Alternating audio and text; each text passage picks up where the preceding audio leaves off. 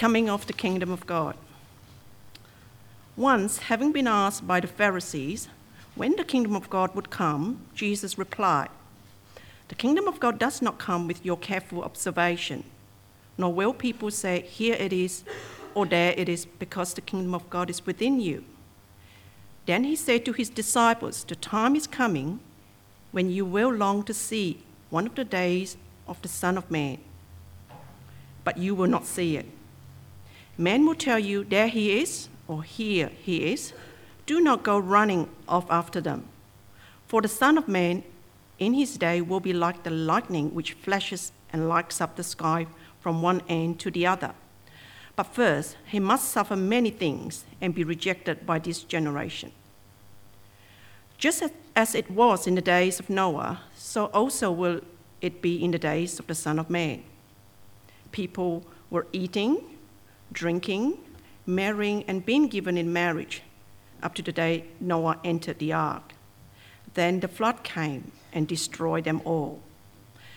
It was the same in the days of Lot.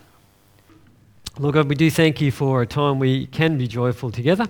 We thank you that we can rejoice in you and all of your goodness towards us, especially in Christ. And we pray that we'd find some encouragement now as we think about the things that Jesus teaches the Pharisees and his disciples and us. And we pray for your help to understand these things and to respond the right way in faith. We pray it in Jesus' name. Amen. Okay, so on your bulletins you'll notice that I've titled this talk Warnings and Hope. And the first point is about hope in an uncertain age. Each age, it seems to me, has its own uncertainties and its own threats. Every age seems to think things are getting worse. And I remember even the 90s were known as the nervous 90s. Do you remember that? I don't know what they call the teens, the naughties. But I remember, well, before I get back to when I was growing up and when I had more hair, the threats today seem to be bound up with radical Islam, which lead to terrorist-style attacks. And Steve Watt talked a little bit about the responsibility we've got to reach out to people who are from Islamic background last week.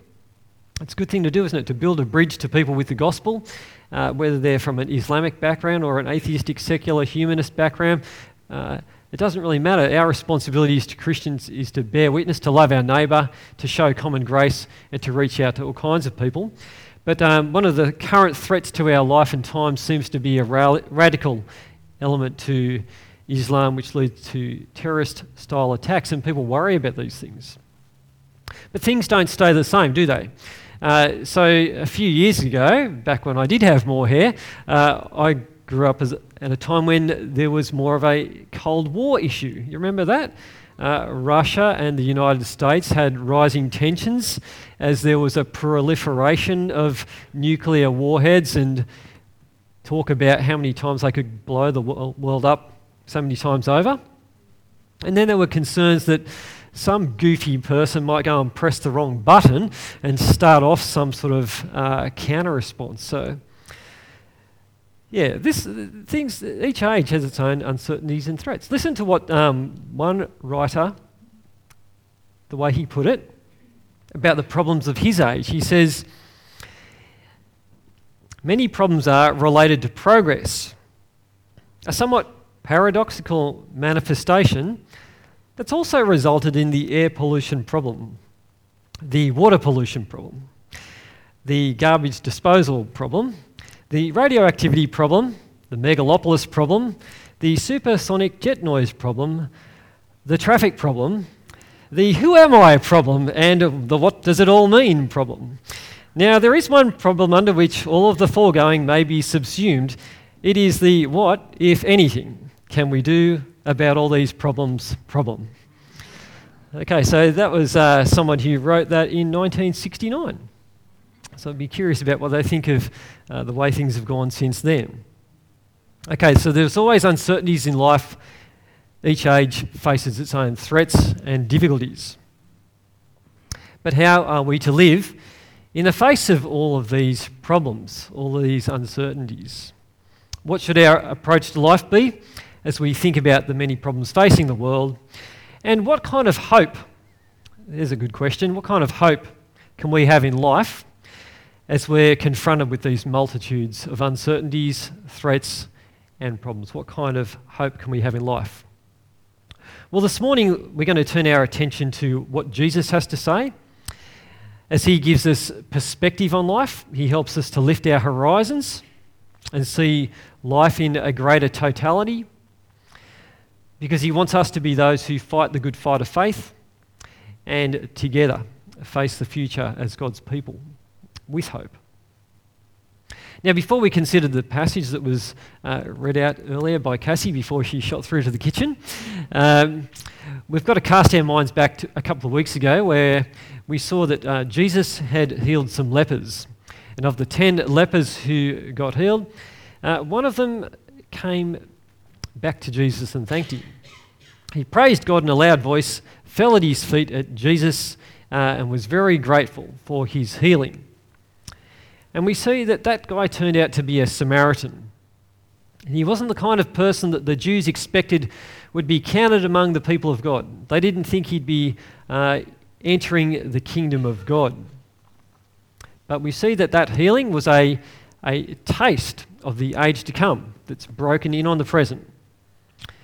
And this Samaritan recognised the grace of God to him through the work of Jesus as he healed him. And so we started to see last week an example of how the kingdom of God was breaking in on the present, not last week, the week before. But in today's passage, we see a different group, not lepers this time, but Pharisees, who don't really understand what's happening before their eyes. And so they ask Jesus questions about when the kingdom would come. When would the kingdom come? Well, that's something they were curious about. And we see that in verse 20, this discussion between Jesus and the Pharisees. Once on being asked by the Pharisees when the kingdom of God would come, Jesus replied, "The coming of the kingdom of God is not something that can be observed, nor will people say, 'Here it is,' or 'There it is,' because the kingdom of God is within you," or in other translations, "among you," or "in your midst." Apparently the Pharisees held to the idea the kingdom of God would only come at the end, and it's not necessarily happening in the ministry of Jesus. And so they were interested in signs that marked its coming. Earlier in Luke's Gospel, we saw when Jesus was healing a man who was mute because he had a demon. Some said he did it by the prince of demons, but others, to test him, kept seeking from him a sign from heaven. So they're looking for a sign. They've just seen something happen that's supernatural and marvellous in the work of Jesus, and yet they're asking for a sign. Jesus doesn't have a lot of time. He loses a bit of patience for these people who things are happening in his ministry, hearts are being changed, and they're asking for signs. In fact, further in Luke chapter 11, he speaks to them and says, his generation seeks for a sign, but it's only going to be given the sign of Jonah. And of course, Jonah went to Nineveh and told the people to turn back to God before God's judgment, and those people listened. And he reminded them that someone greater than Jonah is with them then, and the implication is they should be listening to him and repenting for their sin too before God brings the judgment day. So we see that Jesus rejects this sign-seeking approach of the Pharisees. It's true that elsewhere he does talk about being watchful, so there is a sense, there's a tension here. But here the situation is where the Pharisees are keen for a sign, but they're reluctant to take notice of Jesus. They're reluctant to see what's happening within people's lives. So they're busy looking for some kind of sign, perhaps even in the stars. That word about careful observation is a word associated with astronomy, perhaps observing the planets. They're keen on those things.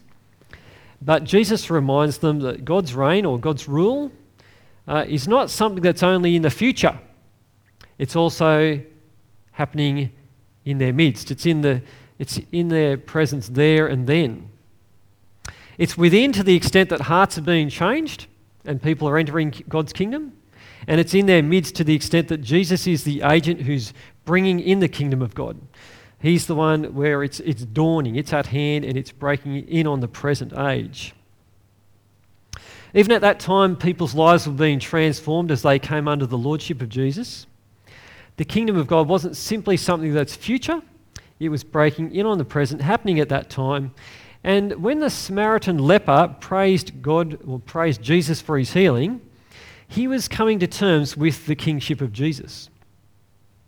He was being numbered among those who were the people of God. He was entering the kingdom of God.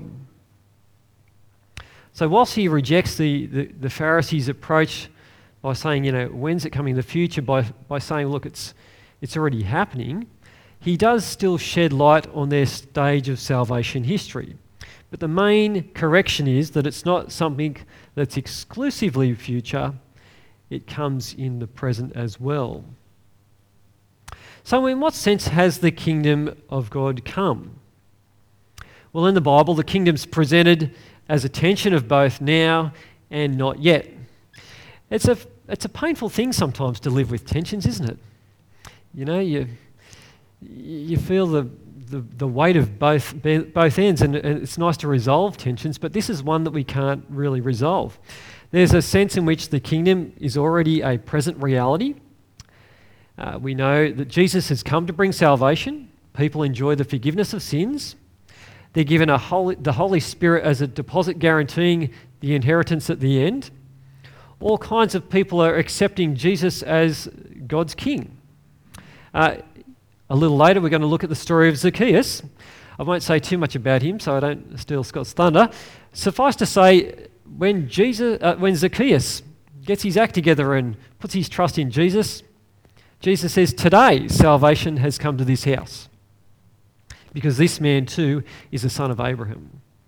And so today is the day of salvation. There is a sense in which the kingdom breaks in on the present. And yet, God's word also presents a future dimension to the kingdom as well. For example, in Luke chapter 19, Jesus tells a parable about the 10 minas to encourage people to not just down tools and just let go and let God and do nothing about serving God. And in this time, he tells this parable because he was near Jerusalem and the people thought the kingdom of God was going to appear at once. The future time of God's kingdom is still yet to come as well. The time when Jesus, since he's been risen now and is at the right hand of God, he will come again, bring the judgment day and the age of the resurrection, the condemnation of Satan, and eternal life in a restored and new creation for all God's children. And we live in a time between the resurrection of Jesus and when he returns again. So the kingdom is both now and it's also not yet. That's the tension. Well, the correction of the Pharisees to say that there is a present happening of the kingdom still leads Jesus into teaching the disciples, and that's what we see next, and that's where he does start to focus on the future aspect.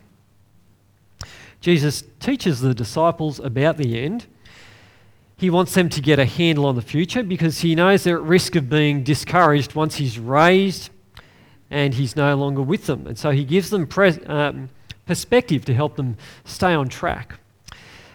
So days are coming, Jesus says, or a time is coming, but what kind of days are they? We'll pick it up in verse 22. Then he said to his disciples, "The time is coming when you will long to see one of the days of the Son of Man, but you will not see it. People will tell you, 'There he is,' or 'Here he is.'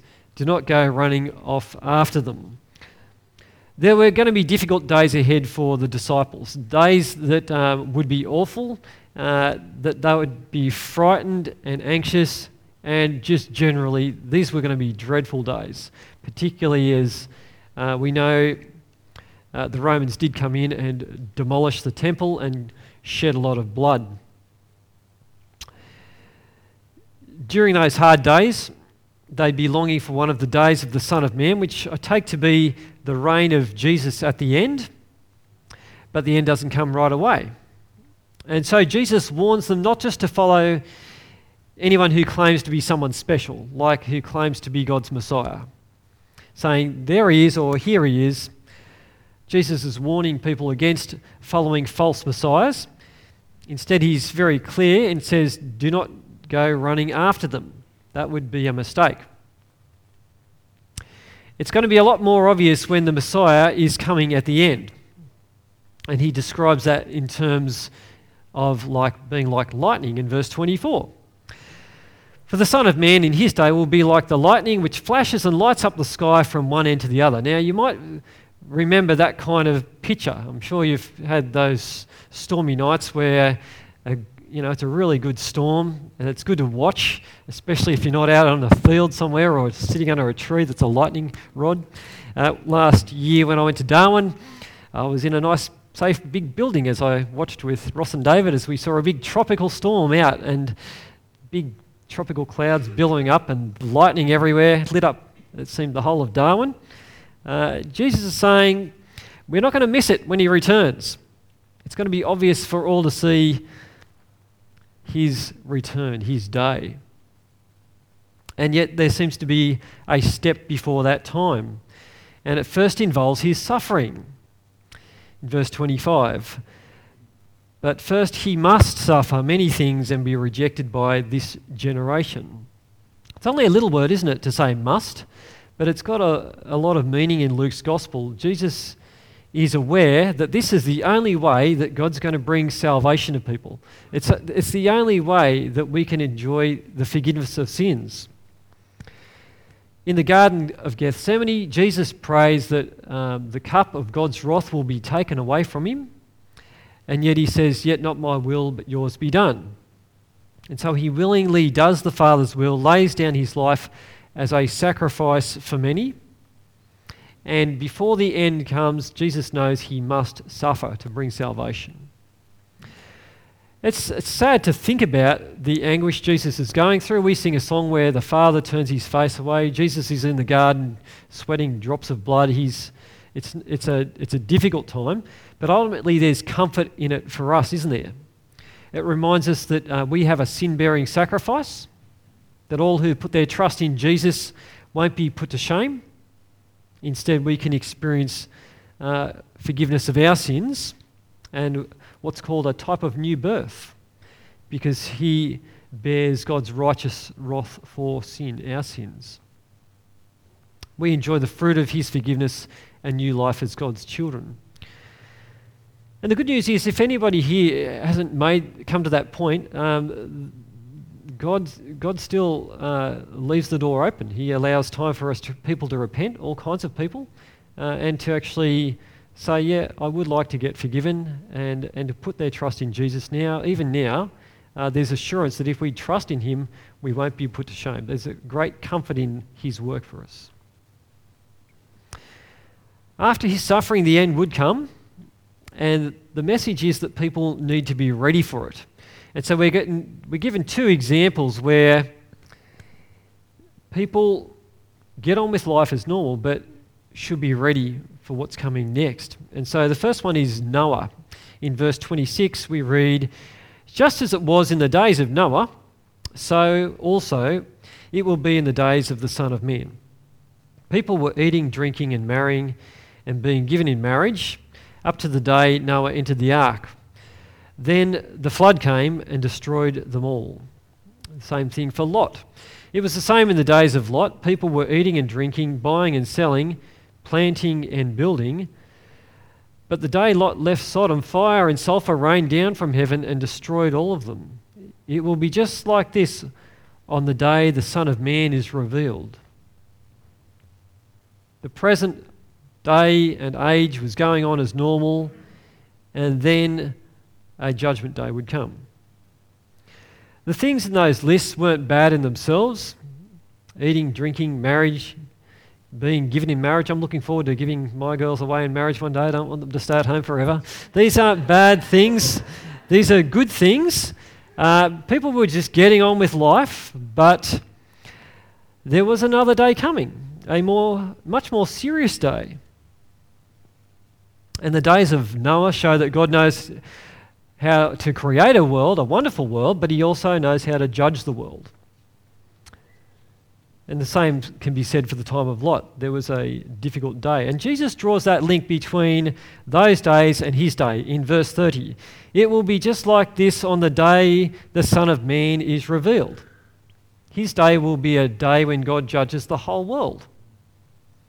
So you can stop laughing about the joke about giving daughters away in marriage. This is serious stuff. It's also described furthermore in Luke chapter 21, 34 and 35. Jesus talks about the global nature of this judgment. It's not like anyone's going to escape. Verse 34 of Luke 21. Be careful, or your hearts will be weighed down with carousing and drunkenness and the anxieties of life, and that day will close on you suddenly like a trap. It'll be too late. Verse 35, for it will come on all those who live on the face of the whole earth. No one's going to miss out. So after Jesus' suffering, he says the end will come, and the challenge from these verses is to get ready for it. You and I need to keep one eye on the future. We need to live out the lives that God's called us to now in this age. Our labour in the Lord is not in vain, Paul says. There's a lot of good things to be done in this age, living for the glory of God, sharing the gospel message in the places that God's put us. We can all remember John 3:16, even if we're not great evangelists, we can all remember a memory verse and give a reason for the hope that we've got. There's a lot of good things to be done in this age, and it's a privilege to live in this age as God's people. But we've also got to keep one eye on the future and maintain our focus on the kingdom that is yet to come and be ready for it. And so we get some continued warnings to get ready for judgment at the end in verse 31 to 37. On that day, no one who is on the housetop with possessions inside should go down and get them. Likewise, no one in the field should go back for anything. Remember Lot's wife. Whoever tries to keep their life will lose it, and whoever loses their life will preserve it. I tell you, on that night, two people will be in one bed. One will be taken and the other left. Two women will be grinding grain together. One will be taken and the other left. Where, Lord? They asked. He replied, where there is a dead body, there the vultures will gather. Now, Christians have differed in their approach to this section and understanding it over time.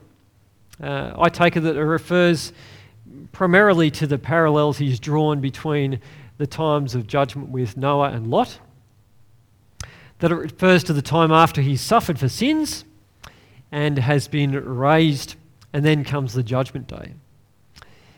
In verse 30, we're told the day the Son of Man is revealed seems to parallel those days of Noah and Lot. And yet Jesus is warning people in 32 to 33 to get ready ahead of that time. That people were carrying on, eating and drinking, marrying, being married, etc., but they weren't necessarily getting ready for the end. And so in 32 he says, remember Lot's wife. She looks back. That was a problem. And so the challenge is in verse 33. Whoever tries to keep their life will lose it, and whoever loses their life will preserve it. Trying to run away from God is going to prove to be fruitless. Now's the time to get ready for that judgment day. Those who are taken in verses 34 and 35 seem to be those who are taken in judgment, just as people in the days of Noah and even like Lot's wife at Sodom. And so I take it that after his suffering, the end will come and we need to be ready for it. Well, was this message just for the disciples or for us? Well, Jesus certainly does speak to the disciples at that time, and he's trying to give a lot of meaning to them and encouragement to them to keep perspective on the end, but he speaks to us as well.